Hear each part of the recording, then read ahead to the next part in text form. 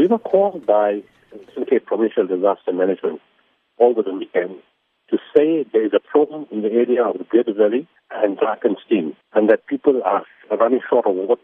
And I said water, I mean drinking water, and that the area is desperately in need of water.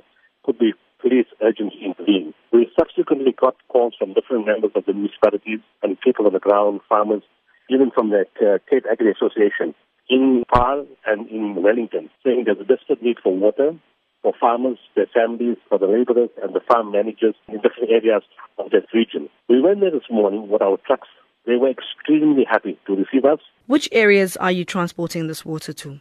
Although it falls under the Great Valley and falls under Drakenstein, the actual area is the Berg River catchment. It's the people living along the Berg River, all the communities, it's a long line, it's a long range, and lots of people along the line of the river because the river has gone dry. So they said, although there is other types of water, some bore water, but there is no drinking water available. In fact, the head of the irrigation facility there said, as far as he's concerned, those communities reached day zero in February already.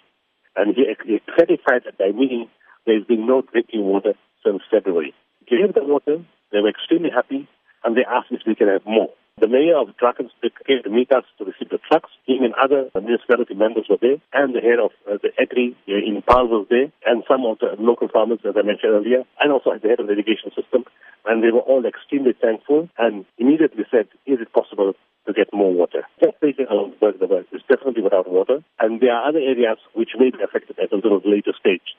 So as the weeks go on, we will then see which are the areas we need to bring drinking water to. Now, how important is it that people participate in the assistance to alleviate this crisis in Cape Town? Well, the people that participated fantastically. We had a campaign on your own radio station, and people brought water in. What is so heartening is the fact that people are drinking water for people they don't know. They're just drinking water, and it's been coming in, the millions of liters with no regulation. Water has been pouring in from all over KZN, Gauteng, and other parts of the country. Last week, we shipped 13 containers of water to Cape Town from the Durban Harbour. So many trucks have gone from Durban, so many trucks have gone from Durban. Between today and Thursday, we're loading 42 containers of bottled water in Johannesburg.